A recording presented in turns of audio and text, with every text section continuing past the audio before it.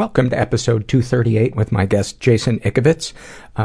This episode is sponsored by the Out of the Darkness Chicagoland Community Walk, which benefits the American Foundation for Suicide Prevention, a 4-star rated nonprofit by Charity Navigator. Go to chicagowalk.org for more information and to donate and support it. I'm Paul Gilmartin. This is the Mental Illness Happy Hour, a place for honesty about all the battles in our heads. From medically diagnosed conditions, past traumas, and sexual dysfunction, to everyday compulsive negative thinking. This show is not meant to be a substitute for professional mental counseling. It's not a doctor's office. I'm not a therapist. It's more like a waiting room that doesn't suck. The website for this show is mentalpod.com. Mentalpod is also the Twitter handle you can follow me at. I'm often tweeting or retweeting all kinds of good resources for people. Articles to read, maybe places for low-fee counseling. So if you haven't followed me on Twitter, get on it. Get on it. And go visit our website, mentalpod.com. There's all kinds of stuff there. You can support the show. You can read blogs. You can join the forum. You can fill out the surveys, which I love to read on the show. Helps me get to know you guys, the listeners. While I'm thinking of it, 2 upcoming live gigs that I am super, super excited about. The first one is the week of September 18th to 20th. I believe mine is on Saturday night, the 19th. It's at LA Podfest, which is just a great event. All kinds of podcasters doing live events. And if you can't make it in person, you can actually purchase the live video stream that you can also watch for up to 3 weeks afterwards. And it is $25, but if you use the offer code MENTAL, you get $5 off. And I get $7 of all of those purchases that you make using that offer code. So it really does help support the show. And you get to see, go to lapodfest.com and see the lineup of podcasts that you'll get to see video of. It's pretty amazing. The other live event that I'm super excited about, and my guest is going to be Jackie Cation for LA Podfest. I'm really excited about that. She's the host of Dork Forest and a stand-up comedian.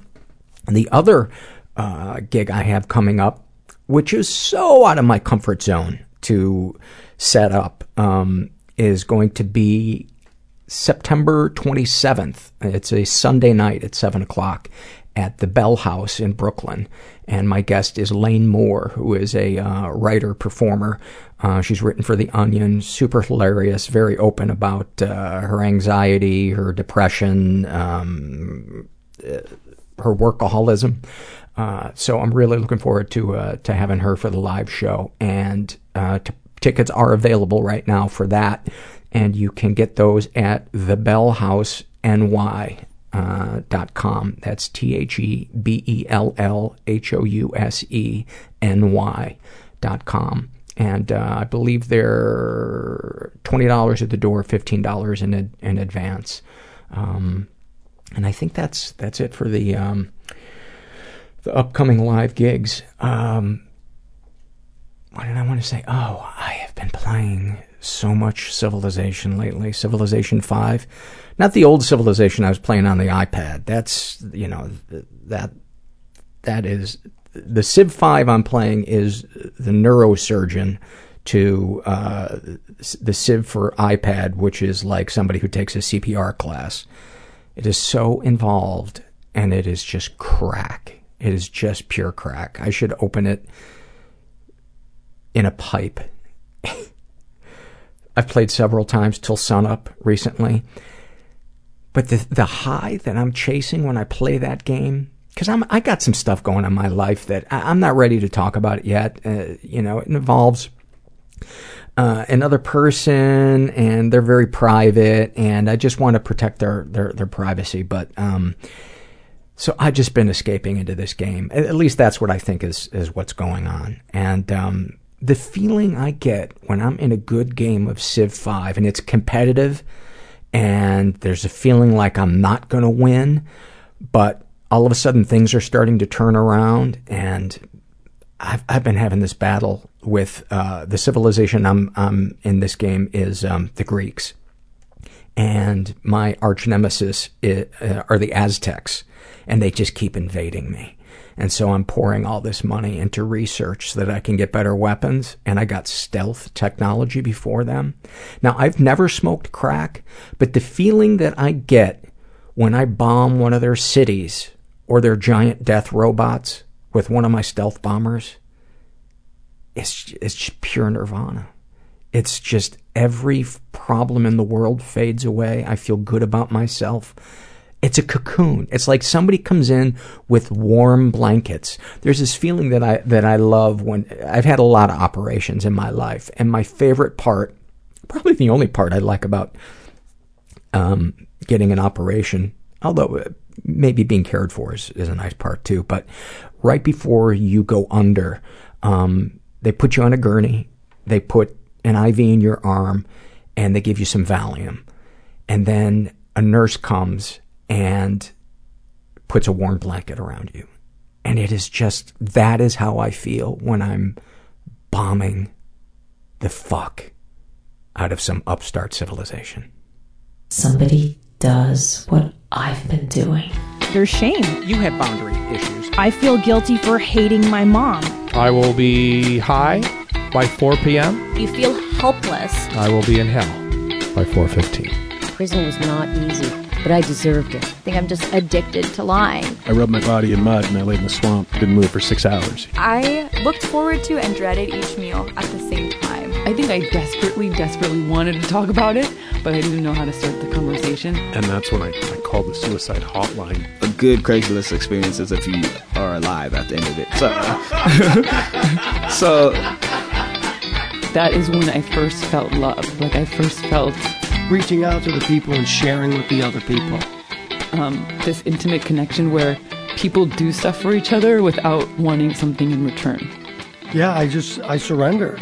I think I was 28, and that was the first time I ever experienced that, and it was amazing.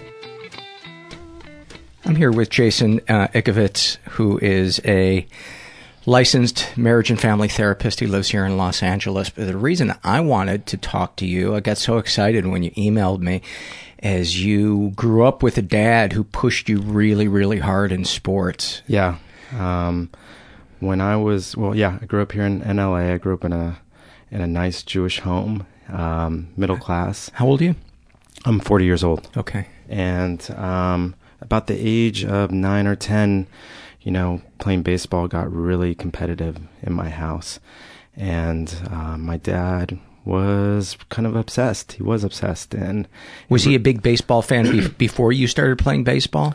Yeah. We were always listening to baseball games. I remember during the summers. Dodger fans? Huge Dodger fan, listening to games on the radio in my dad's bed. And he was a sports fan. He's always been a sports fan.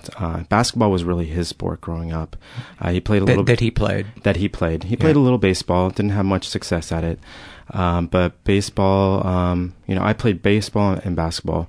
And basketball was really left to my own, and I really kind of was able to do what I wanted with that. But I take it was much more enjoyable as well? Yes. You know what? Even today, if you ask me what my favorite sport is, it's basketball. Basketball is always something for me that I could escape and go out and be myself in a way. And the thing that's fun about basketball as well as hockey and a couple other sports is you can physically express yourself in a way. You can have like a style. Yes. That's there's much more room. It feels like for artistry. And totally. I don't know why I pronounce that like I'm 6 years old. Artistry. Than some of the other sports like football or baseball. But go ahead. No, you're definitely right. Basketball is an area where you can also be aggressive and get out that stress of bumping someone and not having to any repercussions about it. It's just part of the game. Where baseball, it's a little bit more stagnant. You only get a couple opportunities each game. You maybe get 3 at bats and maybe a couple of ground balls, and that's all you have. And you got to make unless you're charging home plate, or sliding into second, you're really not going to have a whole lot of chances to drill somebody or really let that super aggro aggression out. Yeah, and as a kid, I wanted to pitch. That was something that I really enjoyed doing. And my dad encouraged it, and he was all about it. And what happened is that my dad would pick me up, my sister and I, up from school with my mom, and my dad and I would go to the park, and we always had a bucket of balls in the back of the car with my bat, my helmet, and my glove, and we would search the valley for different parks. So there was like always 4 spots that we were looking for an open field where we could play. And, at these fields, and I don't even know how it came about, but at some point we made friends with the coach at Pepperdine, the pitching coach, and he started giving me lessons. So this is like, mid 80s, and nowadays there's all these club teams and there's all these specialized instructional opportunities. But at that time, I think we were really ahead of the game. And we would have an hour meeting, and he would teach me the fundamentals of pitching, and we got really technical of where your arm is supposed to be and how you're supposed to push off and where you're supposed to hold your hand and how the ball is supposed to be held. And then we started learning how to throw like a change up, so I would have a little extra pitch, and we were trying to be ahead of the curve, really give me that advantage. And at some point it turned into hitting lessons, and I think he kind of pushed us off onto someone else because he was really a pitching coach, and the hitting lessons really took a different turn, and that is also very technical of where your head's supposed to be, what you're supposed to do with your back foot, how you're supposed to approach the plate, and it really got intense around the hitting. And it was actually from your dad, or from your dad and this coach? The coach was it never got intense with the coach there. It was always when my dad and I were alone at the field. The coach was always, the coach was actually felt very safe. I remember feeling a lot safer with the coach because I knew that it wasn't when my dad got angry with me, it was never a public thing. It was always a private experience. What would he say when he would get angry with you? When I didn't live up to the expectations of what we were working on, whether it be keeping my head down or where my feet were supposed to be, or just how I performed that day, my dad would his rage would come out. He would be screaming at me. He'd be yelling at me. And sometimes it started on the field, and a lot of times it happened in the back of the car when my family was driving back. And we were playing in the valley, and home was on the west side, so we had a long ride home. And sometimes it continued all the way home. What would he say? You know what? I don't know. That's the sad part, is that I don't remember. There was so much of it happening that, with trauma, I just blocked it out. Yeah. I completely blocked it out. Where would you go in your head? Would you just numb yourself? I would numb myself. I would dissociate. Sweet numbing. Yes. It was my safe. I would go into my cave. I go into my little safe cave, and every once in a while, the voice inside my head would be like, I just wish you would please stop. When is he going to stop? When is he going to stop? Did you think that what he was doing was wrong? Or did you take it upon yourself and think, well, he's right, I am not good enough? I took it as it being normal. It was my normal. It was just what it was, and that I just wanted his approval so badly. I wanted him to love me and not, be in this state. So not have it be conditional. Yes. Was there love outside of sports? Yeah, definitely. Definitely. It was, excuse me. My mom is so loving and so giving. From your dad? Yeah. And from my dad. Yeah. My dad would walk to the moon for me. He would absolutely do anything for me and love me so tremendously. But in this case, it didn't feel, that it's actually, after these events would occur and I'd be in my room by myself, my mom would come in and try to comfort me and give me, try to put the pieces back together and tell me how much my dad does love me, and that, and it just be so crazy making, because he just yelled at me for like an hour. Like, how is that? How does he love me? Like, that doesn't feel like love in that moment.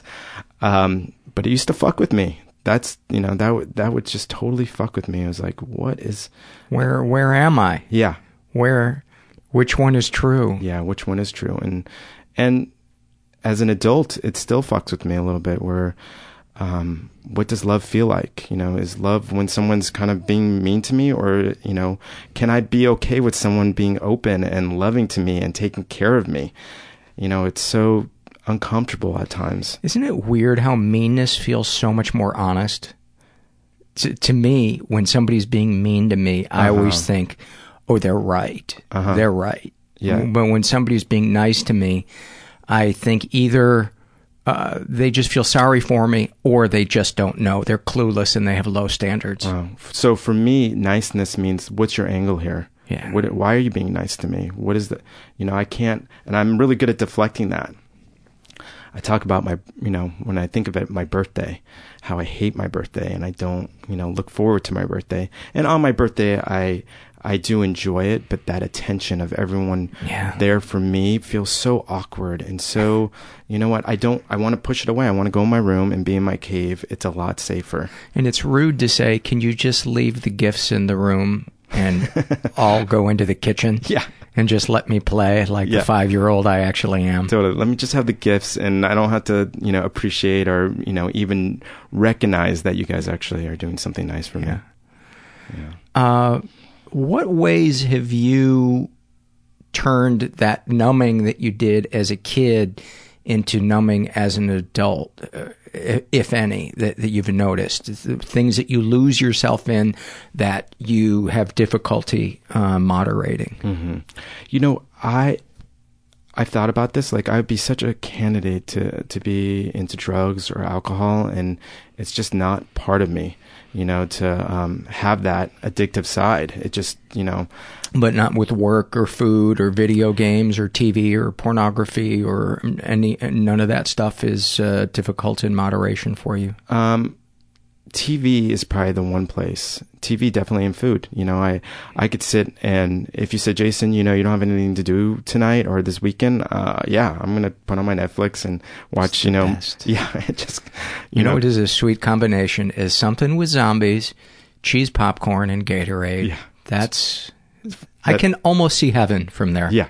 Yeah, totally. Like, for me, it'd be like having a pizza and, 5 episodes of Son of Anarchy to watch, or... I haven't tried that show yet. I hear good things about it. It's really good. It's it's one of my first, like, really guilty pleasures where I'm like, oh, this is so good, but I feel kind of, dumber watching this, but it's I definitely recommend it. And now I don't know why I said zombies, because I like The Walking Dead, but it's truly like the only zombie show that I watch, and I'm even starting to fade on that. Game of Thrones. Game of Thrones is a great show. It's one of the best shows on television. Yeah. Yeah. And I like Walking Dead too. The gore is a little bit too much for me, but at times, but I cover my eyes. And the last episode of the second season by the barn, do you remember that? Yes, when they shoot everyone. Yes. I'm sorry if I'm giving that away. and one person in particular who had been lost. I don't want to ruin it for anybody that hasn't seen it yet. Mm-hmm. I was like, oh, I'm in. Yeah. I'm in. Because it was so dark. I love when something surprises you with darkness. And then you're like, well, all bets are off. If they're willing to go there, this is exciting. Yeah. Because I can't predict where the hell this is going to go, but I feel like the writing kind of slipped in the last season or so. There was a couple of episodes where the writing seemed really kind of lazy. What I really like about the show is, if you don't know it, you feel like, oh, it's just a zombie show, but it's really a human drama. Absolutely. And how humans interact in this time period, and what lengths and what areas they go to, and how dark they become, and what they'll do for survival. And it's sad, people say, oh, that would never happen. But in some way, like, the zombie part would never happen. But the other part makes sense. It makes total sense. People deal with the apocalypse. Totally, So give me some snapshots from some stories of your relationship with your dad. As a kid or as a kid? As a kid. Or from any time, but let's start with one or two as a kid. One of the things you said in your email is that you have a lot of stories about sports with your dad. Yeah, well, the first thing that just came up to me was something that just happened recently, where it was Christmas break and my nephews were in town, and how many kids in your family? Just my sister. Okay. Yeah. And so my nephews were 8 and 6, and they're like, Uncle Jay, let's go, play ball. Let's go throw the baseball around. And I'm staying at my parents' house, and my dad came along. We went down to the local park, and we're shooting hoops. And I was playing with the 6-year-old, and my dad was playing with the 8-year-old. And I'm running my 6-year-old around, and he's getting tired, so I decided to take some jumpers. And my dad yells over from the other court, and he's like, something like, Jason could never shoot. And I'm just like, what? What is he talking about right now? Is he talking shit to me? And I hit a couple jumpers on the 8-foot rim, and then eventually we switched up, and my dad, same thing happened with my older nephew, where I started taking jumpers, and my dad said, Jay, why don't you go back to the 8-foot rim? Maybe you can make some jumpers over there. And at this point, my rage is at 10, and I have my little nephews there, and I'm trying to hold it together. And what I really wanted to say to my dad was like, why don't you go fuck yourself? But I didn't, but I was so close. I told him to shut up.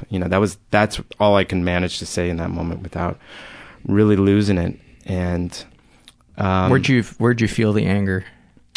Oh man, right in my chest, right in my head, like in your face. Yeah. You ever feel like my face feels like it could heat soup? Yes. when I'm angry. I'm a very calm person, and I hold my anger in really well. But when it gets to that place, it wants to explode. I turn into the Incredible Hulk, and I hate being that person. That's the one person I don't want to be, and I'm so afraid to be that person. I'm afraid of what it makes the other person feel like on the other end, and that I'll lose that person. That connection that I have with them. I won't, they'll be so scared that they'll abandon me. You must be a great therapist because you're so gentle. Oh, thank you. Yeah. Thank you, Paul. I'm a gentle soul. I think, people really recognize that in me, my friends, my family.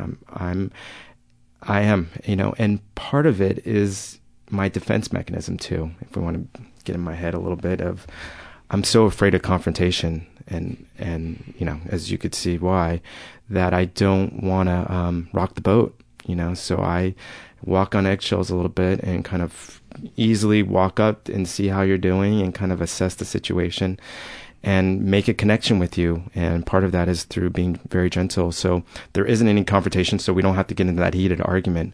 But I look at my mom, and my mom is very similar to me, so I think it's just part of my genetics also of being that. I just want to jump ahead here for a second. Give me some snapshot moments of where you connected to a client and you'd created a safe space for them, and because I'm imagining this has happened to you, where for the first time in somebody's life, they felt safe, and you were the first person that they truly felt safe and unjudged by.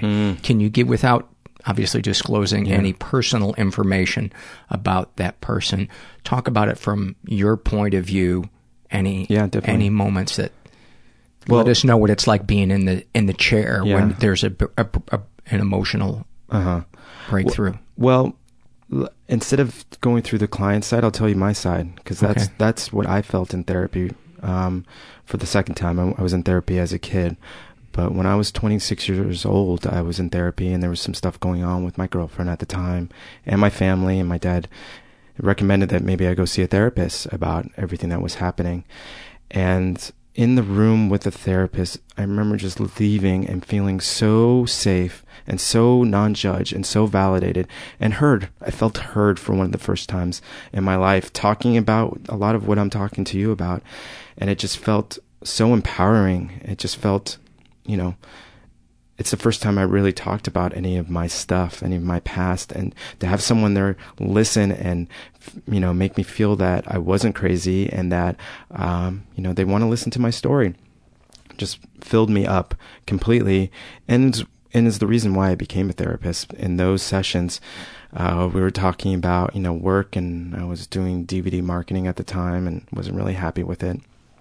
And she's like, what do you want to do? And I'm like, I want to sit in that chair.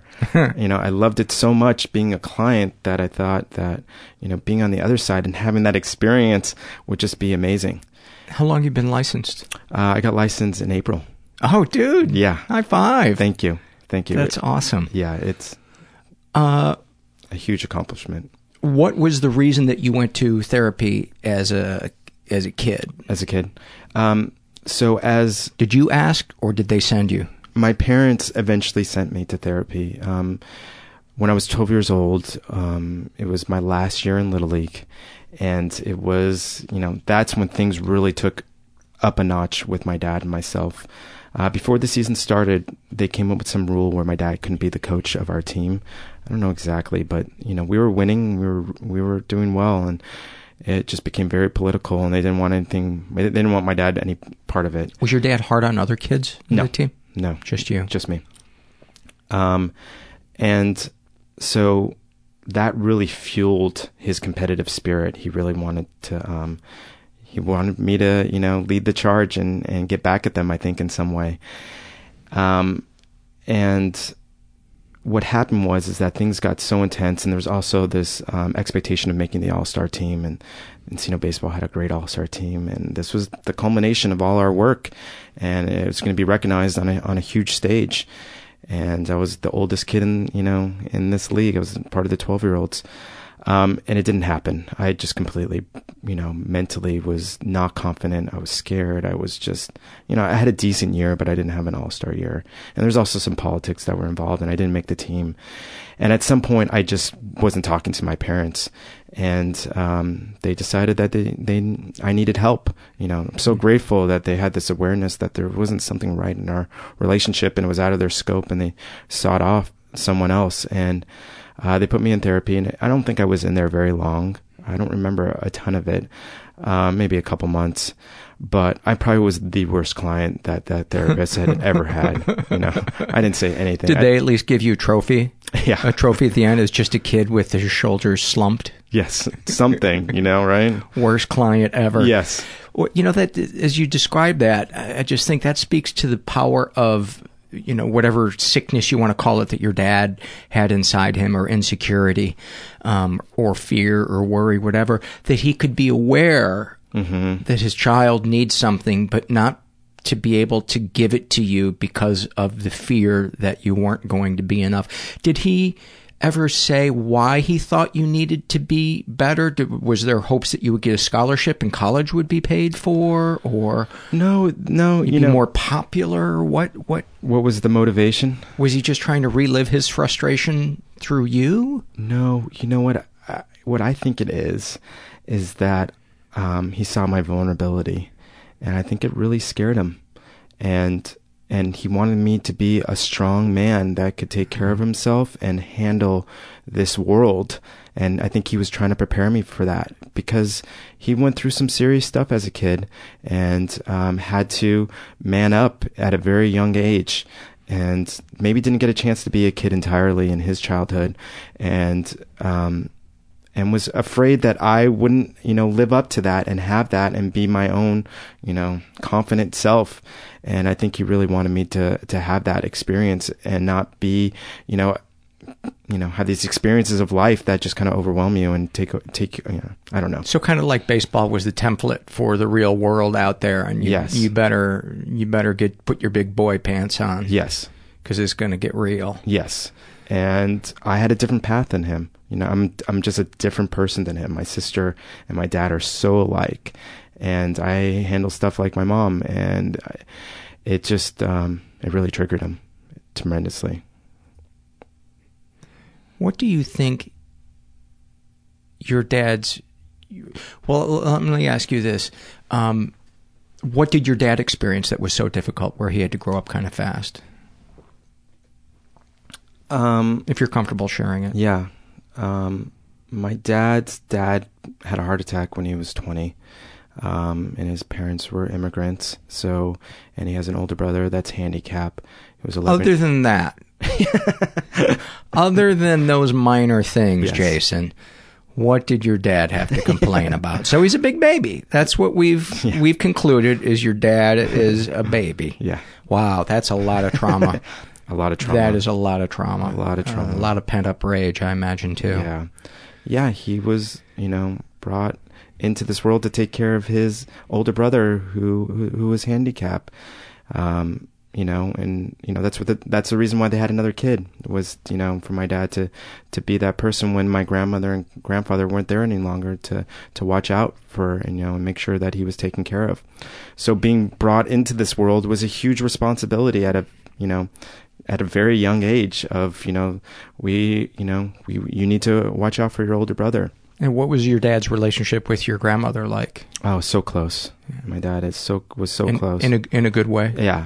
Yeah, I think so. I mean, I don't know if there was enmeshment or just because I was so young, but he was so mindful and so into family and calling every day and just making sure that she was taken care of and that she was safe. And same with my uncle, same thing, just, so loving. Your dad sounds like a really good, scared guy. Yeah. My dad, he's brilliant too. He's a brilliant guy and very successful, and retired at a very early age, and really smart, and gives great advice, and has a lot to offer. Yeah. Have you ever talked with him about this stuff, or do your discussions never really get too emotional? Yeah, I have. Yeah, and since I've been, since I started this process of being a therapist and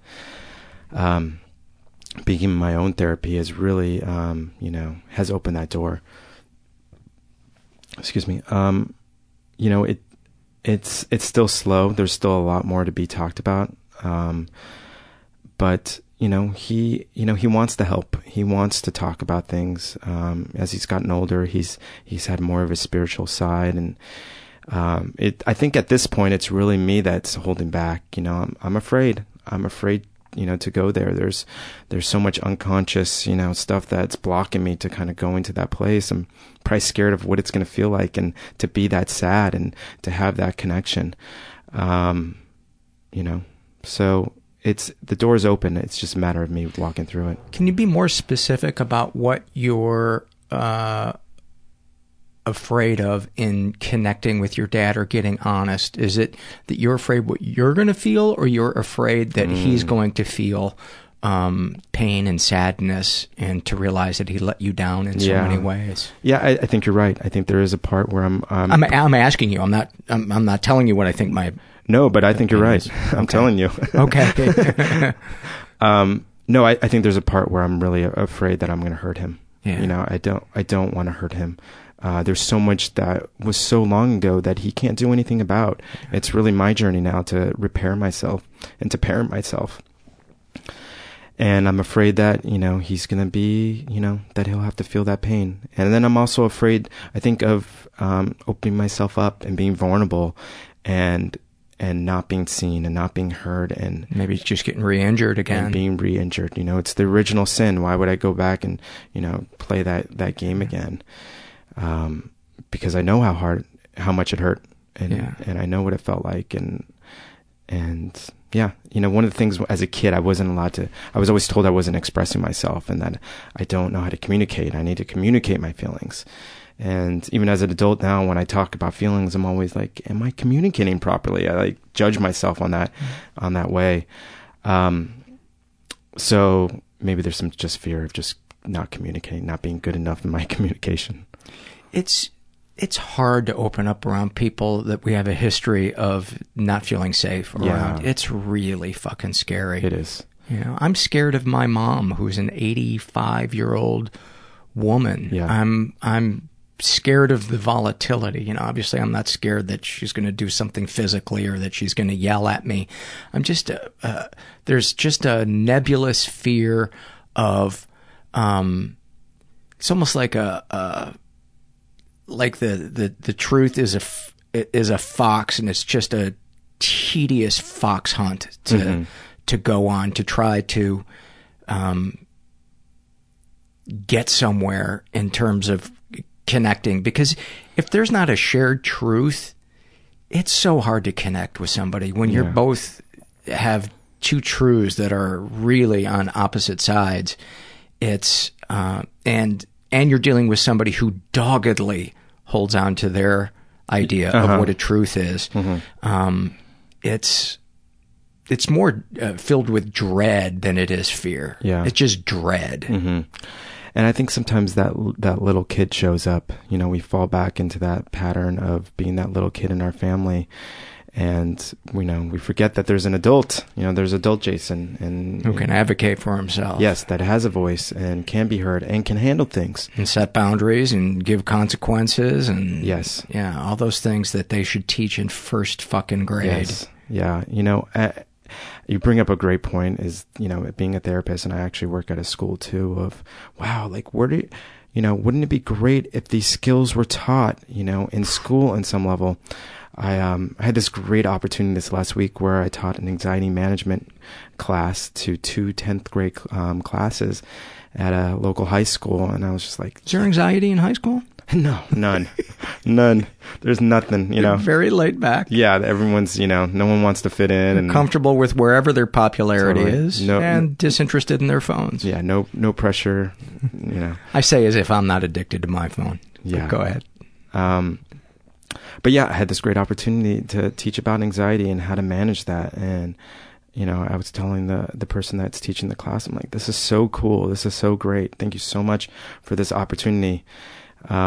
Because if we don't get it from our parents, where are we going to get it from? You know, and these are things, you know, we learned so much stuff in school that we never use, but this is something that I could use for the rest of my life. You know, something that it's going to come up every day. A lot more valuable than algebra. Yes. I've used algebra once since I took it. Totally. Once, and it was 5 years ago. Yeah. I do some tutoring also, and I have a 10th grade student. He's taking chemistry, and I was just like, oh my God, this is a different language. Like, you have to sit with this every day in class and learn this totally different language. I'm like, how did I do it? How did we all do it? I don't know. I guess we had more mental energy then.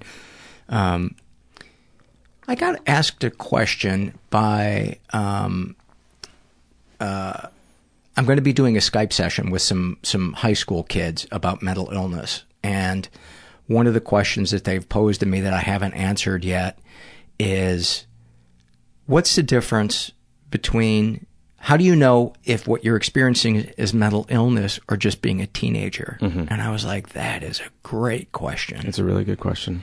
And then I called him an idiot. No, I haven't had a chance to call him an idiot yet. I will and there's nothing I enjoy more than demeaning people on Skype. Especially teenagers. Especially teenagers, because you get to see them leave the screen in sadness. And I thought, that's a great question. I don't know really the answer to that. I have a couple of thoughts, but what are your thoughts? My thoughts are, if it's, let's say anxiety, there's just the normal anxiety that we experience being a teenager. Or just being in our bodies, just showing up every day. But I think if it's crossing that point where it's really hurting your functioning to the place where you don't want to get out of bed, or you don't want to go to school, or you can't go to that party, or you're just at a place where you can't manage it on your own anymore. That's when I really think, oh, you know what? You need some extra help. You need to talk to a counselor. You need to talk to a teacher. You need to talk to your parents and try to figure out, what's kind of happening here and what steps you can take.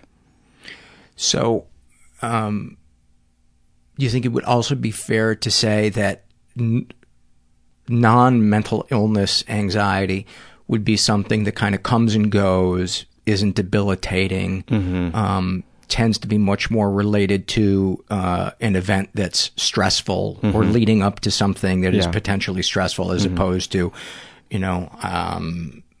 I don't understand why I'm feeling so anxious. Mm-hmm. To me, I think a red flag would be, is you're just feeling a sense of fear and dread, but you can't pinpoint exactly what it is. I don't know. It's a hard question to. Yeah. And I think it's, every case is different. I think what's happening in that person's life, how much stuff do they have on their plate? What's the pressure from their parents? There's just so much that's going on that, you have to sit with someone, I hate making a diagnosis, at all at sometimes, but it takes a while to really understand what's going on with someone until you actually sit with them hour after hour and really understand who they are and what's happening in their lives. And ultimately, it doesn't matter whether it's a mental illness or you're just experiencing teenage anxiety. Both help to talk to somebody about both. Totally. It's awesome to get tools to deal with stuff for the future. I think you're exactly right. The categorization of it is the least important. Correct. Part. Yeah. It's, it's like, it's hard being a teen, and there's so much going on, and everyone needs to kind of, I think you're right. Like, taking that step and like going and getting help is such great tools to have. What a gift. When I work with parents at the school, there's always so much shame about, maybe their kid needing help, maybe getting testing, getting therapy. And I always say it's such a gift. You're giving them these tools. This is their stuff. And they're in third grade, and they're having to deal with it now. But wow, I started dealing with it when I was in my 30s. You're going to get ahead of the game. They're going to be able to know what their stuff is and understand what triggers them and know what tools they can put in place. So it's such a gift to kind of, start earlier than later. It's like going to science camp, but for your soul. Yeah. What advice would you give to a kid who's in high school that's listening, who doesn't feel like they can go to their parents? Who doesn't want to call Child Protective Services, but there's just a situation where they just feel hopeless, and they just don't feel safe in their house, and maybe they just want to talk to somebody about it, or just unseen and unheard in their house, and it's killing them. Yeah. My advice would be to keep reaching out. To who? It's got to be someone that they trust, and whether it be a teacher, a counselor, or random man on the internet. No, in a chat room. No, that would not be appropriate. No random guys. I don't know, Jason. I think you're being awful picky. Yeah, I think a guy with a mountain man beard who is in his cabin with greasy glasses. I think that's a person who's going to hold a safe space. Yeah. Another thought I think of is Teen Line. There's a organization where you could talk to other teens that are trained that go through this process. Really? Yeah. And was it teenline.org? Yeah, I think so. I mean, you can look it up. I don't know exactly what the number is, but they definitely have a website. They're based here in LA in Cedars Sinai, and they have other therapists that are there with them in case things get too big and they can't handle it. Oh, that's awesome. Yeah, and it could be anonymous, and you just talk to another teen about what's going on in your life, and you have someone there to listen to you. A great resource, an index of resources to go check out too is helpguide.org. There's a huge listing of every conceivable support group or helpline. So maybe that'd be another. My heart always breaks when I get an email from a kid who's got another 3 or 4 years to do in their home, or financially, maybe they're 19, 20, 25, still living at home, and they still live at home because who can live on their own with a minimum wage job, or just in this job market? Totally. And they're in a toxic environment. Yeah. My heart goes out to them. What else would you like to talk about? Any other parts of your story? Did we miss something? I feel like we skipped ahead to touch on something, and then we were going to go back and get something, and now I lost it. Yeah. I'll kind of complete the story of what happened after going to therapy, and after going to therapy, you're talking about when you were a kid or as an adult? As a kid. There was a final session with the family. I don't think my sister was there, and we kind of had a family session, and we were talking, and I remember my dad saying that, I don't think Jason's going to be a professional baseball player, and my heart just sank at that moment. But at some point, the therapist must have told my dad that he needed to back off. And was your dad in the room? I don't think so. I don't think I was in the room. Okay. I think I must have left the room because my dad did back off. Things took a total change at that point, where after Little League, my dad wasn't involved in my athletic, career pretty much at all, to the point where we didn't practice anymore, and he very rarely showed up to games. And when the game was over, he asked me how I did, and that's kind of how it ended, and we really didn't have any discussion about it.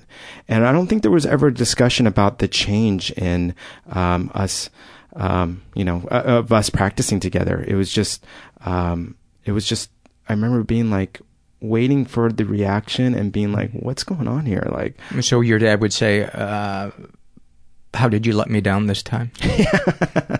And then beat me with a baseball bat. Yeah. And you would have to diagram where on the field you failed. Yeah. I would have to come up with PowerPoint presentations about everything that I did wrong, just so we would always have it. And so then we're agreed, son, that you are a weak little man. Let's go get a cheeseburger. Yes. It just became accepted. So then what's the next? So, yeah, my baseball career continued. I eventually played high school ball, and but did it feel different without your dad hovering? Yeah. Was there enjoyment? No. Why did you continue doing it? I didn't have the strength to say, no, I don't want to do this anymore. I was so afraid of, disappointing him. I just didn't. Did he come to your games? You know what? I remember Pony League him coming. I don't know about in high school. Especially on varsity. I was thinking about this the other day. If I would have remembered, I think. Maybe my mom showed up, but I don't know how many games my dad came to. And did you pitch? I didn't. I was a skinny little kid, and I would have gotten crushed in high school. I played second base. My junior year, I was on the varsity team, and what continued was my dad eventually bought a batting cage. So when I was in eighth grade, we bought a batting cage, and we moved out to Agoura, and within the batting cage was there was coaches that did lessons. So there's another business within the business. And this is my dad's idea from my childhood of what a great idea. We go to the cages all the time. It'd just be natural to have a hitting or a pitching coach here. And that's what he set up. And it was a really successful business, and actually a lot of fun for me to go to this place and get to hit all the time. And I would take lessons from the guys and really connect with people that love baseball as much as I love baseball. But my junior year, I hit my peak. I was hitting the shit out of the ball, and I just remember being in the zone, made the varsity team, but didn't play at all. The varsity coach wasn't a fan of me. And then my senior... He did get your newsletter, though, which was ironic. Yes. Yeah. You know what? He read it on my face, probably. He could just pick up my childhood and everything. Yeah. But... yeah, and my career eventually, my baseball career ended after my senior year, and I didn't make. There's some club team that happened afterwards, and I was going to a junior college, and my dad's like, "Do you want to continue playing ball, or you want to get a job?" And I was like, "I want to get a job." And he's like, "Okay," and that was pretty much the end of it. And thank God for that therapist. Yeah, thank God for that therapist. Yeah, and thank God for my parents actually, listening and putting me in that situation. They really wanted what was best for me, and I got lucky. I really did. And you can't fault a parent for not knowing what they don't know. Yeah, and that's been my process. Is there was so much anger, like, why did this happen to me? Why would you do this to me? And anger at my mom for not protecting me. But they just, they knew what they knew, and they were doing their best, and they did their best, and I turned out okay.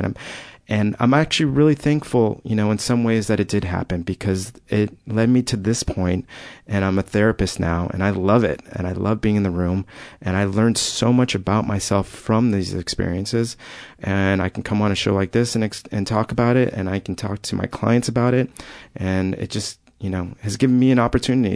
It's helped me find my voice and find who I am. And that's really, Can you imagine somebody being a good therapist if they had never gotten in touch with their hurt? I can't imagine, when I talk to my clients about my own therapy or me being in a client, they're always surprised, and I don't really go out there and talk about it, but if it comes up in some way, and I say, like, I've even had a client ask me that, and I said, no, I can't imagine a therapist not being in their own therapy, unless they're doing something else that they're in a process of learning about themselves. But for me, I learned to become a therapist through my own therapy. I just learned about myself, and I can give that right back to my clients. And that's the part I love, is that I can just continue to grow, and that's going to help me, and it's going to help the person sitting across from me. Yeah. What are some myths about being a therapist? Some things you've discovered, or things you've discovered being a therapist that aren't quite like you imagined it would be before you started going to school for it? If any. You know, for me, I thought I was going into becoming a therapist to help other people, which is part of it, but I didn't recognize how much I was going in to kind of help myself. Oh, that's interesting. Yeah. Yeah. You know, and I love being there for a client, and I love, you know, being mindful and doing that, you know, giving my 100% of my attention. But there's so much satisfaction of watching someone else grow, and also growing in the process with them, and learning from them as much as I'm learning from, you know, about myself. I heard somebody say in a support group, I tell the kids that I mentor, I tell them what to do, and if it works, then I'd try it. Totally. Sometimes my clients are ahead of me. You know, they're doing something. I'm like, man, I'm not even there yet. Whoa, what's going on here? I got to step up my game. What else would you like to talk about? I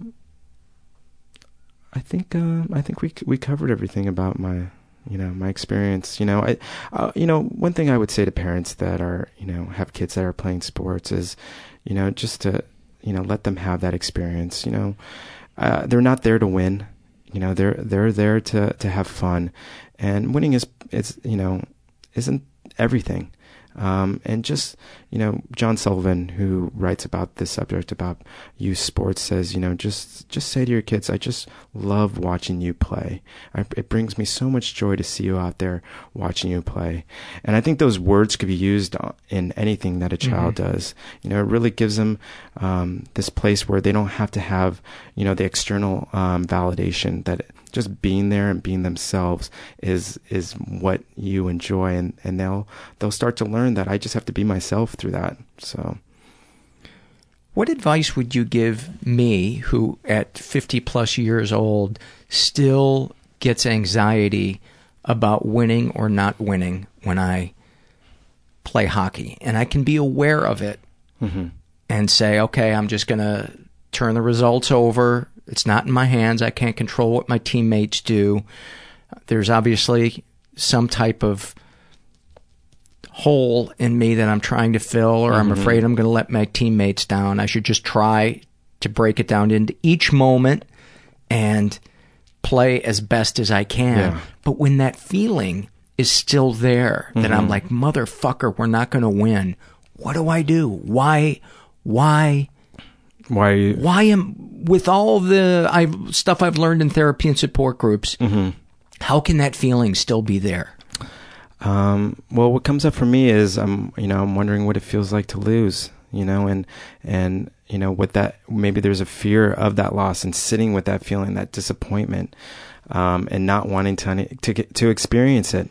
It could be, it sounds like it's maybe difficult, and you have some rage towards it, and, people don't like to lose, but we don't want to feel that feeling of, not being good enough, or whatever it may be for you. And so the alternative is winning, and, it feels good to win, and having to sit with that other feeling, maybe is bringing up something for you that you don't want to experience. Yeah. I think it might be not so much that I lost, but that I missed out on the feeling of winning, being good enough, that I did a good enough job. I succeeded, that, because if I had been horrible, there's a chance my team wouldn't have won. But if we won, obviously, I played well enough. Right. I didn't drag us down. Right. And then the question becomes, well, what the fuck am I so worried? These guys like me whether I play well or not. I've been playing with them for 15 years. Right. We hang out outside of the games. It's tiring. It's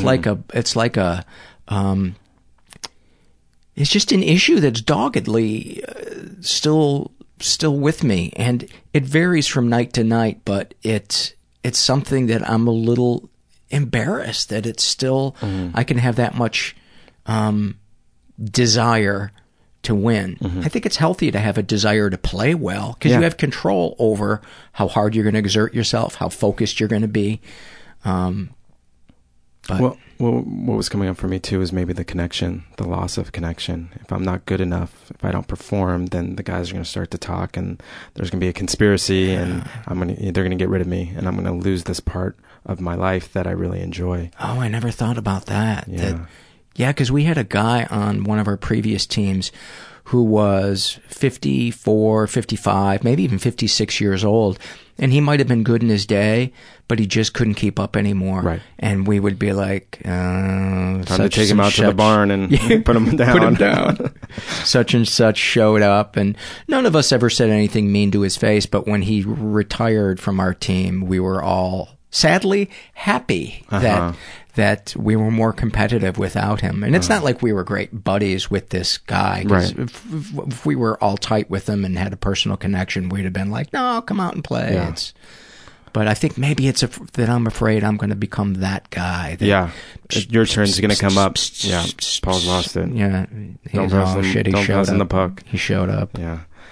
I was just thinking about how great sports are, and how great it's been for me. And it sounds like for you, it's, I'm so thankful that I had that experience. I mean, for me, sports has connected me with all my friends in my life where, in grade school, I'd be out there playing 3-on-3 with my best buddies in basketball, and so much laughter. Oh yeah, and such good times, and being competitive, and just the connection. It's a guy thing to connect on sports. And even in high school, when I started high school, I was new to the school and didn't know anybody, or didn't connect with anyone until basketball season started. And even in college, all my best friends, I played ball with all the time. And it's just given me, I don't know what I would have done. I don't know how I would have made friends. I mean, I would have made friends, but it just opened that door so easily for me. So there's something so beautiful about a common cause, whether it's sports or any kid out there listening, if sports aren't your thing, maybe join some collective, some group, some club, and find that. I imagine a lot of kids get it from online gaming when you do the cooperative totally mode. What a great opportunity that it's so isolating, maybe when we were kids just playing in front of the Nintendo set, but now you could actually talk to people and have interaction. And I know people that were gamers, and they made friends and lived with those guys, and and actually developed a relationship, and which is really cool. Are you comfortable giving out if people want to contact you? Yeah. You could check me out on my website, which is www.jasonickovitz.com, and my last name is spelled Ickovitz. And I really enjoy working with teens and adults and couples. That's kind of where I specialize in. Well, I'm really glad that you came in and we got to talk about this topic that is, I think, so important and so widespread, but so rarely discussed in a way that's nuanced and detailed. Yeah, I think it's something that isn't very public, and it's definitely happens in just in people's homes all the time.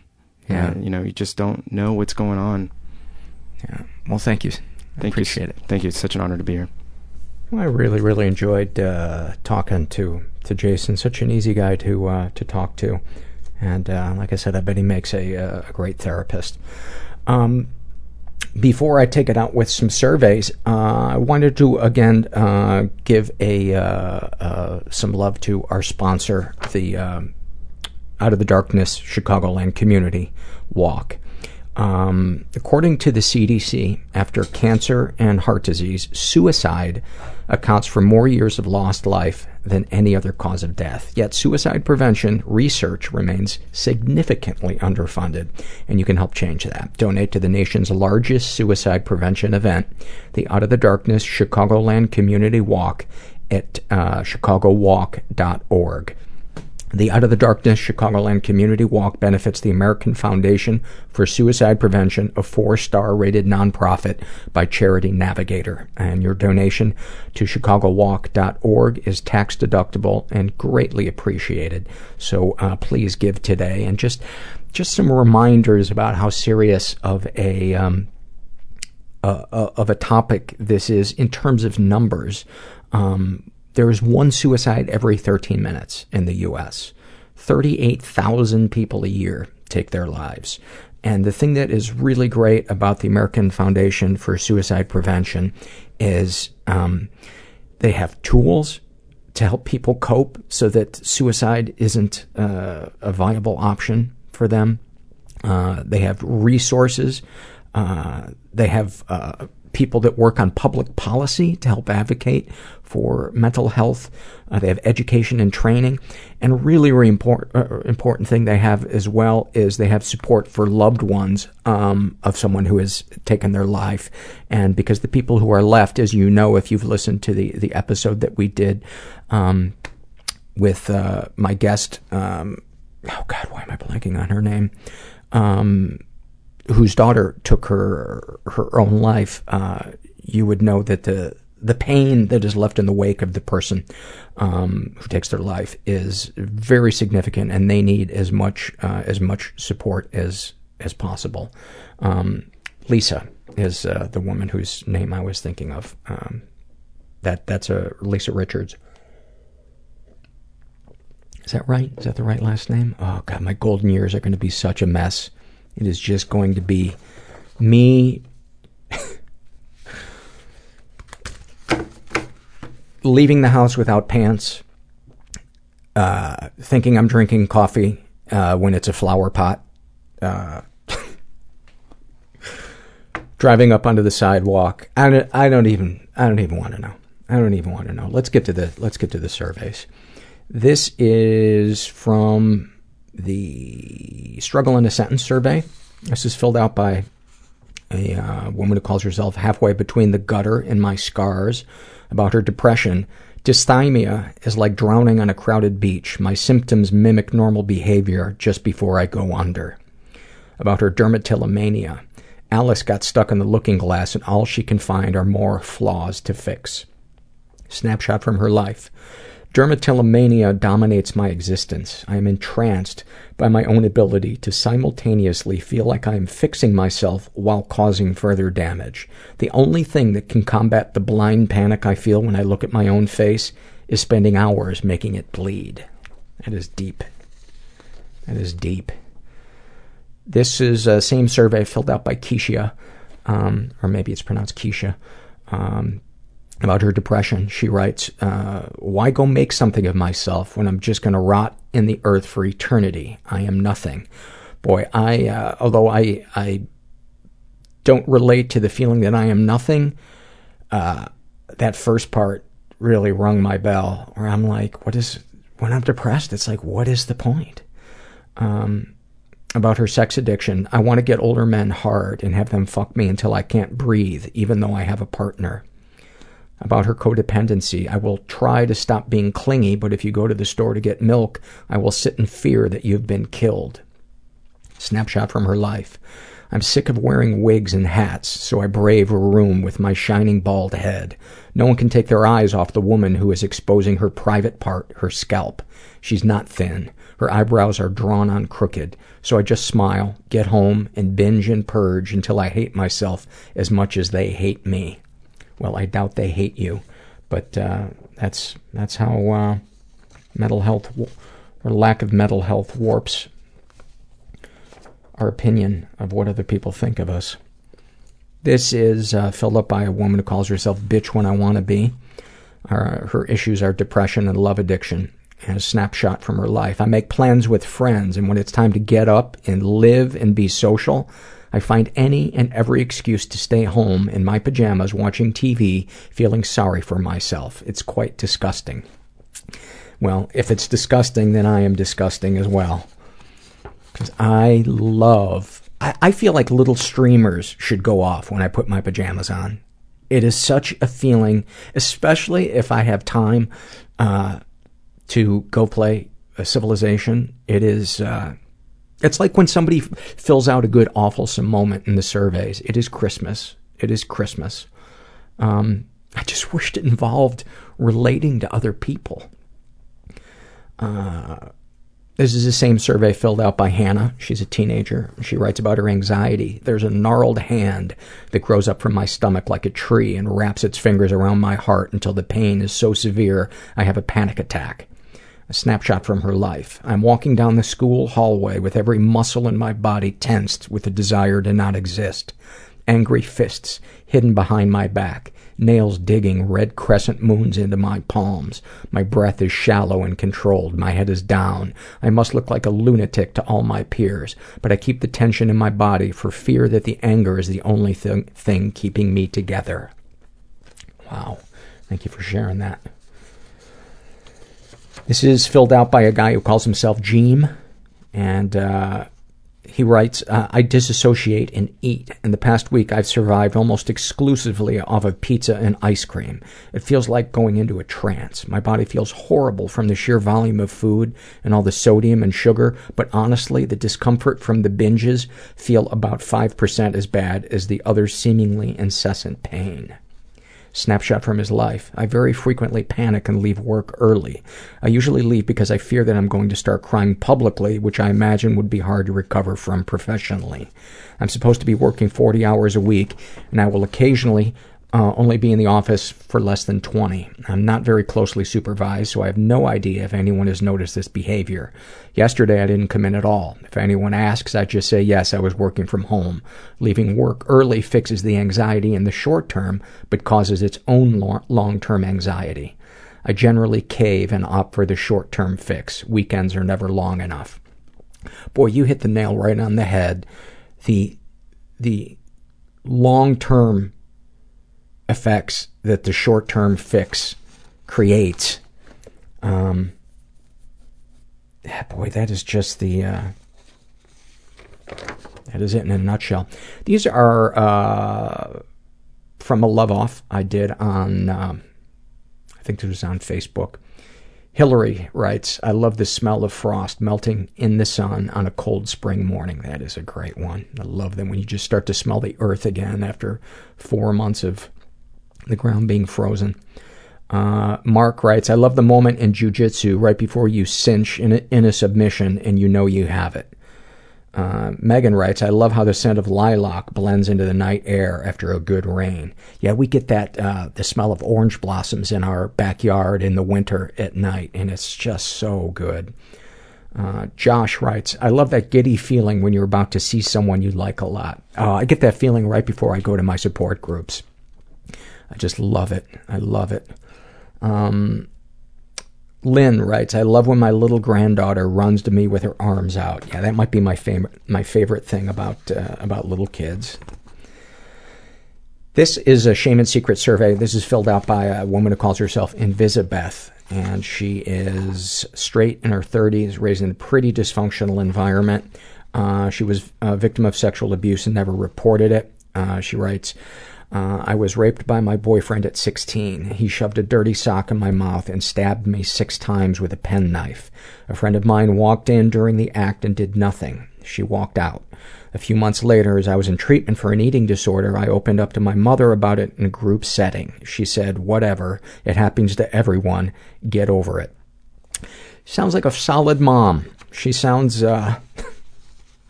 unfucking believable.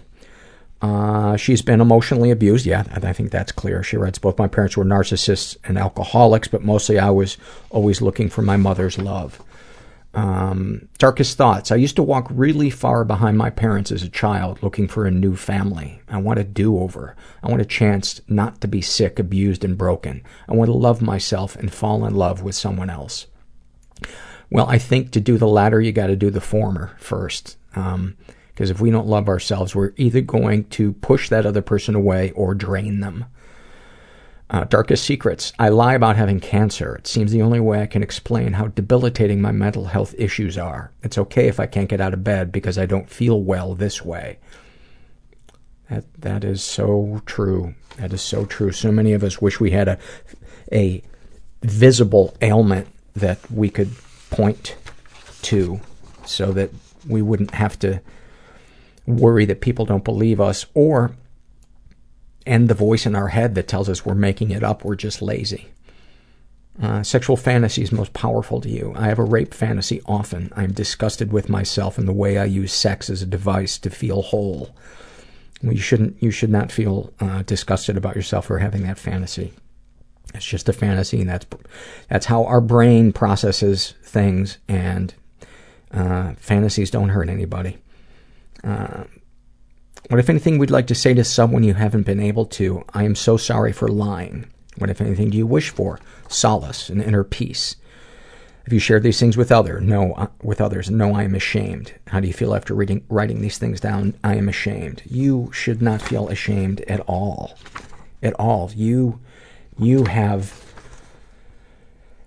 been through an emotional desert, and you deserve people that will give you the compassion and the love that you deserve. I highly recommend contacting a organization like Rape and Incest National Network, and surround yourself with some people who are the opposite of your mom. These are some more of the love off. Casey writes, I love walking into the coffee shop and seeing my favorite barista. I love going into my favorite coffee place and they just look at me and they say the usual. I love that. Art writes, I also love when I can make jokes out of trauma to my friends and coworkers. For one of my jobs, I work at a restaurant making pizzas, and when I pull them out of the oven, I'll say, coming out hot to my dad. Just kidding. I don't have a dad. Art also writes, I love it when I have unexpected friends waiting for me to come home from a long day. Oh, that's nice. Lexi writes, I love that feeling I get after I know I've accomplished a personal goal for the day. That must be nice. I would like to experience that someday. Shane writes, I love when I actually feel rested after sleep. Basically, whenever my mind and body does what it, quote, should do, I'm pretty happy. I had a couple of moments of that where it was like a 2-hour nap that I took last week, and it was just, you know, that feeling where you just know it's pure, where you know that you were really deeply asleep. Dave writes, I love it when I lay down in bed and my cat lays on top of me. I was taking a nap the other day, and as I kind of woke up, I turned onto my side, and Herbert's nose was right there. And I know he wanted food, and that's why he was excited. But in my mind, he was excited that I was awake because he loves me. And it made me so happy. This is Struggle in a Sentence, filled out by a teenager. She calls herself Funny Fake Name. About her anxiety, she writes, like I'm constantly afraid of dying and looking forward to it. That's a good one. Snapshot from her life. When I'm trying to fall asleep, I'll often fantasize about being back in the hospital for some reason. I've spent much of my adolescent life in the hospital, and I have pretend conversation with friends, family, as if I were dying. I'm not sure why fantasizing about death relaxes me, but it works. I've actually heard people, like meditation people, say to imagine yourself dying and to get to like a relaxed place, because I think so often we just think of our life as this list of shit we gotta do, and we forget that there's this other really cool part of it, which involves playing Civilization 5 until the sun comes up. Oh, sweet, sweet stealth bomber. This is filled out by Kristen, and about her depression, she writes, being a ghost of myself, being despondent and removed from myself, having a constant heartache. Oh, the emptiness. Yeah, the emptiness. That just that empty feeling in your heart. Sometimes when I'm depressed, I feel like whatever energy your body produces to move your facial muscles, it feels like that part gets disconnected, and like my face is made of stone. About her anxiety, she writes, nausea and panic that you can't logically explain. This is filled out by a woman who calls herself everybody's butt monkey. About her depression Depression is even more debilitating when you're living paycheck to paycheck, because when you finally feel like doing something that might help you get better, chances are you can't afford it. About her anxiety. I can read home invasion stories until late at night, but I can't bring myself to look at my grades for my grad classes, even when I know they're A's. Oh God, isn't that funny? Anxiety is so funny. And then imposter syndrome. She writes, therapy is for people with real problems, not a girl from a happy home who has no willpower. That is the lie. That is the lie that mental illness and addiction tell you, is that it's about willpower.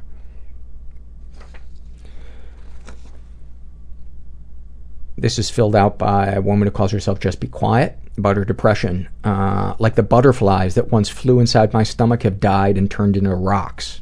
About her anxiety. Cinder blocks sitting on my chest whenever I try to do anything outside my usual schedule. I get freaked out when my normal schedule gets off track. About her anorexia. If I can get small enough, maybe I can just disappear. About her PTSD. As long as I stay disconnected from the world and my feelings and memories, I'm fine, right? And about suicidal thoughts. I lost my pack of cigarettes. Might as well jump in front of a train. This is a snapshot. Or is this from that same person? No. Sorry. More from the Love Off. Roger writes, I love standing out in the summer rain and not caring if the neighbors see me. That's a great one. Marcia writes, I love finding fresh cherries in the grocery store. I love after you've gone through the labor of taking all the pits out of a bowl of cherries and you just get to eat them like on a bowl of cereal. Oh, that is so good. Angie writes, I love it when I wake up with my cat spooned up against me. There's just something so great about having an animal's body against yours.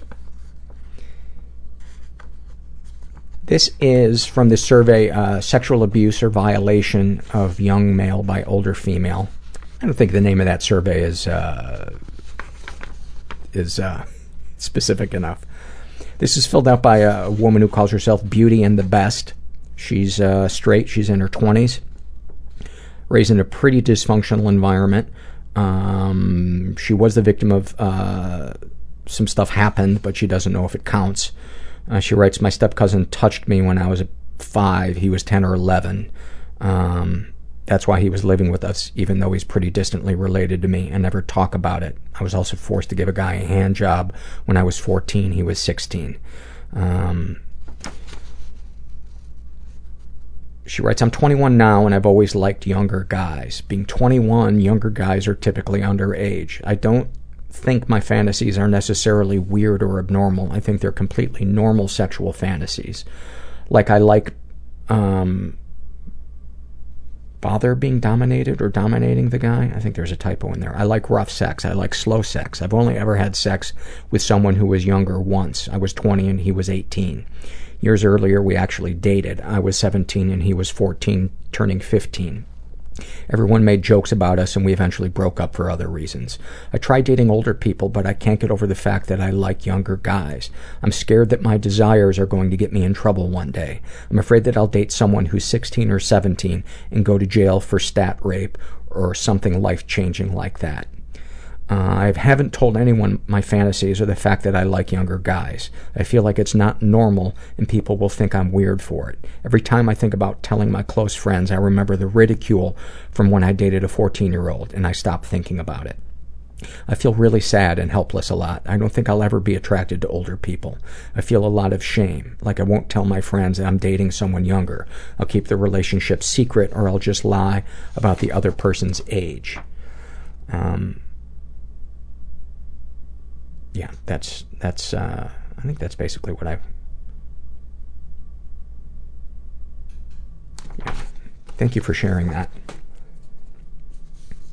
This is an awfulsome moment, and this is filled out by, I think this is a happy moment more than an awfulsome moment, because this one made me smile. She calls herself Solitary Siren. I believe we've read surveys of her before. She writes, I took my husband to a therapist appointment so that we could discuss ways that he could support me during travel-induced panic attacks. I told him that, although he is very mellow and accommodating to my need to stop or take over driving or just turn around and go home, it might help more if he pushed me a little bit and encouraged me to keep going. As we were walking out the door, my therapist says, yeah, you could go for a mock drive and practice. And my husband looks at me and replies, okay, you drive and I'll mock. I truly love this guy. That's awesome. He sounds like a keeper. This is a Shame and Secret survey. This is filled out by a woman who calls herself Kleptos Without Borders. She's straight, in her 20s, raised in a slightly dysfunctional environment. She's never been sexually abused, but she has been physically and emotionally. Darkest thoughts. At times I've wished my whole family would die. That way I could be free of them and not have to worry about disappointing them. In time I've realized that these are the result of severe familial enmeshment that has left me feeling like I have no identity without them. Darkest secrets. So today I was leaving my local pharmacy after buying an energy drink, and some guy follows me out the door and stops me. He opens up his wallet to show his ID and tells me that he is store security and is wondering if I have anything in my purse that I shouldn't have. I stare him straight in the eyes, a bewildered expression on my face. Not even a little. I slightly tip my purse ajar to prove my point. I have absolutely nothing to hide. He backs off and says, okay then, just making sure. I go to my car, my heart racing. I can't believe that just happened. The irony, I was in that store and I had considered stealing a bright blue mascara. I came back to it twice before deciding against it and went to get what I originally came for. The reason I didn't, right before entering the pharmacy while sitting in my car, I decided that my life is fucked up enough as it is, and starting from today, I was going to truly attempt to work on being financially responsible and mentally healthy on a regular basis. I decided today is my lucky day, and I'm not putting up with my bullshit habits anymore. And so, with that attitude in mind, I went to get my last energy drink, a symbol of my change. The honest truth is, I've been on a stealing bender for a couple of weeks now. Headbands, t-shirts, earrings, necklaces, phone chargers. I can't even keep track of how many things I've stolen yesterday, let alone the past couple of weeks. Probably over 100. My dad, growing up, was a secret kleptomaniac, and my mom only found out because she heard the message on the answering machine about his court-mandated why stealing is bad group meetings. He had gotten in trouble over a screwdriver that he got from Home Depot. I vowed back then to never become like him, and I was the sort of kid that felt guilt over accidentally taking a kid's pencil at school. I ended up at a really terrible job about 2 years ago where I was treated like absolute crap for minimum wage, and one day I didn't have enough money for gas, so I manipulated the till so that I could take $11 out. It was an absolute rush, and I started doing it about once a week, just as a nice fuck you to my bosses. No one ever found out. I feel so ashamed of myself today. I know that there was some sort of compulsion behind what I was doing, but I realize it's really not worth it. These are just things. They are meaningless in the long run, and the risk to my reputation is just not worth it anymore. The feeling that I could have been caught today had I not listened to my gut is just terrifying. Today is my lucky day, so I think I might just go and buy that lottery ticket I was planning to get. I say you steal the lottery ticket, but that's just me. Thank you for sharing that. I'll kidding aside, I love when I get a survey that describes the emotional process of a compulsive behavior that somebody is engaging in. So thank you so much for that. I think that's all I wanted to read from. Yeah. This is from the Struggle in a Sentence, filled out by a woman who calls herself Far and Tethered, about her depression. Like, I've let everyone down by not being able to be happy or react to things normally. Oh my God, do I relate to that one. It is so spot on. Thank you for that.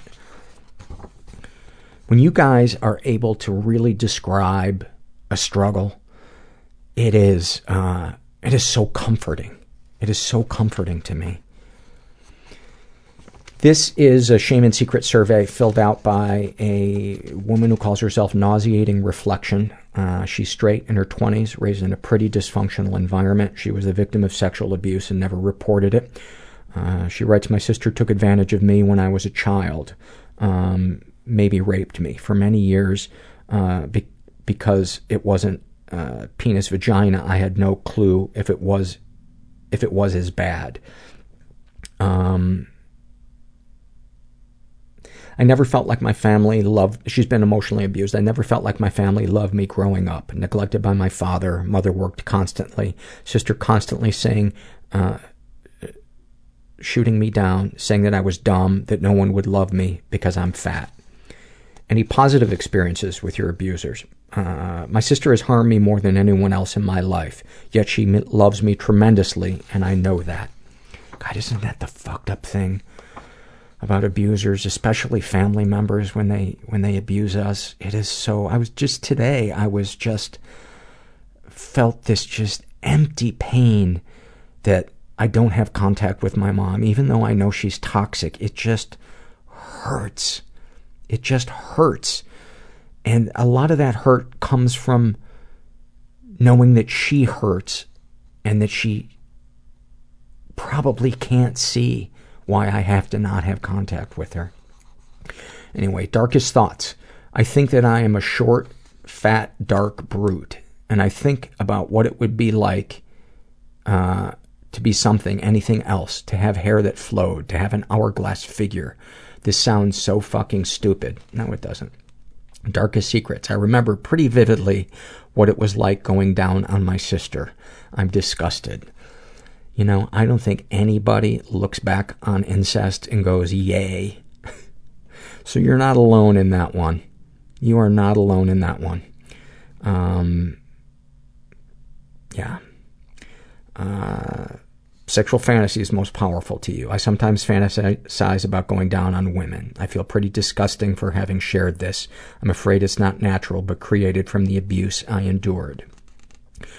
What, if anything, would you like to say to someone you haven't been able to? Mom, you thought it would be enough to put a roof over our heads, to make sure we weren't hungry, to send us to school, but you didn't protect me and you didn't prepare me for this world. I hate blaming you because you did what you could, but I am a failure because you never asked me if I was okay. Not once in my entire life. I wasn't them then, I'm not now. What, if anything, do you wish for? I am locked in a hellish cage because of my appearance. I want to be loved for who I am. I don't want to be some kink or some oddity. I want to be seen as truly gorgeous because of the goodness I have left inside of me. I don't want to feel like I need to keep my hands visible at all times in a boutique or stay a certain distance away from white people and their children so they don't feel threatened. I want to be loved because I exist and I try to help others. Have you shared these things with others? I'm surrounded by people who don't understand or feel attacked by the issues affecting my mental health on a regular basis. I can scratch the surface, but I know I'll never be able to go deep. How do you feel after writing these things down? Like there's no escape from my body, how the world sees it, how I see it. Not even in my dreams can I forget. I'm cursed and trapped and unloved. Is there anything you'd like to share with somebody who shares your thoughts or experiences? I don't know how to go on living when the body I walk in is a target and all my experiences tell me I'm worthless and a failure. But I think it's possible that if I fight every day, maybe there will be answers. There will be. And it's not easy, but it is worth it, advocating for ourselves and reaching out for help. And any comments to make the podcast better? A lot of my issues stem from being alone due to my racial identity. You don't seem to talk about this at all. Even when the Charleston shooter was captured, you focused on the mental health of the killer rather than how black people might feel, seeing that a safe space of theirs was destroyed by a hateful person. For so many black people, the church is how they get mental health. I know so many people who are kept off of the streets and had someone to talk to because of their pastors. Well, thank you for sharing all of that. And you know, as I said on the episode after that somebody sent me an email that I read and helped open my mind a little bit more.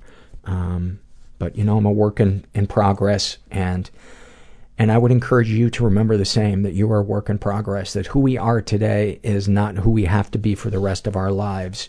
And very often that difference can merely be just coming to terms with who we are and accepting our flaws and our shortcomings and embracing them instead of wishing we were different so that people would accept us. The greatest thing I've done is cutting people out of my life that don't accept me and surrounding myself with people who do. This is from the Struggle in a Sentence survey filled out by Scotty, and he writes about his depression. I can usually mask my clinical depression with false but believable happiness. The real pain comes at the end of the day when I try to take that mask off. That feeling when that mask comes off is so, it's like I can physically feel my head change. It's almost like balloons that have been jammed, like overfilled with helium, were just bursting at my head. And when I get away from people and get into my own solitary little thing, like playing my video game, it's like the top of my head opens up and all the balloons come out. Snapshot from his life. When I set my alarm to get up early and get shit done around the house, I wake up but can't find the will to get out of bed for several hours. It's like having a huge weight that crushes body and soul. Then I have to get ready for work and nothing gets done around the house. I sure relate to that. This is the same survey filled out by a woman who calls herself Clickety Pop. And she writes, I'll put as many as 100 hair clips in my hair at once and keep rearranging them until my hair falls out and my arms hurt from holding them up for hours. The constant sound of unfastening and refastening hair clips has earned me the nickname Clickety Pop with my boyfriend because I've actually woke him up at night because it sometimes goes on for hours, literally all night until sunrise. Snapshot from her life. Sometimes when I have a stressful day or when I'm anxious or depressed, I'll come home and start fucking with my hair or rearranging some random thing in my house, and it's as comfortable as a heated swimming pool when it's chilly outside. I'll jump in headfirst and gratefully drown in my compulsive behavior and, as I like to say, embrace the crazy for all that it is. Occasionally I'll notice the sun coming up and for a moment I think, oh shit. Then I'll immediately think, totally worth it, and keep going, because at that point I'm looking at rational in the rear view mirror. I wish I could say that I don't feel some shame when the sun's coming up and I'm still playing Civilization, but I don't beat myself up like I used to. This is an awfulsome moment filled out by a guy who calls himself Sometimes I Wear Pants. And he writes, yesterday my wife finally asked if I've been using her expensive skin cream. I told her I've been doing so secretly ever since I started to notice crow's feet on my face. Giving her that explanation was much easier than telling her I use it to jerk off while looking at photos of her 23-year-old sister. Oh, that is a dark, dark Christmas present. That might be Hall of Fame awfulsome. And then finally, this is a happy moment from Johnny Toxic 1985. And he writes, this past weekend, my two best friends got married, and I had the unbelievable honor of officiating their wedding. For the first time in a long time, my cerebral palsy didn't matter. The fact that they asked me to be a central part of one of the biggest moments of their lives blows me away. It was truly one of the greatest and happiest moments of my life. That is beautiful. That is beautiful. Well, thank you guys for all your surveys and your support, and I really hope that you can come to Podfest or the Bell House. Again, Podfest is going to be September 19th. It's a Saturday night, and mine's on the later side. And that website is lapodfest.com. You can get tickets or purchase the streaming thing. And then the other live event is September 27th. It's a Sunday. It's at 7 p.m. Doors open at 6. And it's at the Bell House in Brooklyn. And the website for that, for tickets, is thebellhouseny.com. And I hope if you're out there and you're feeling stuck, that all the stuff I read tonight and the stuff I shared and the stuff I talked about with Jason helps remind you that you are so not alone. You are so not alone. We're all struggling on some level. Some of us just hide it better than others. And I feel like if we didn't have the dips, then the hills wouldn't feel as good. And so when I'm in a dip, I just try to remember I'm in the process of building appreciation for the hill. And that works. That works for me. And just remember that you're not alone. And thanks for listening. Everybody I know is bizarrely beautifully fucked up in some weird way. Bizarrely beautifully fucked up in some weird way. Bizarrely beautifully fucked up in some weird way.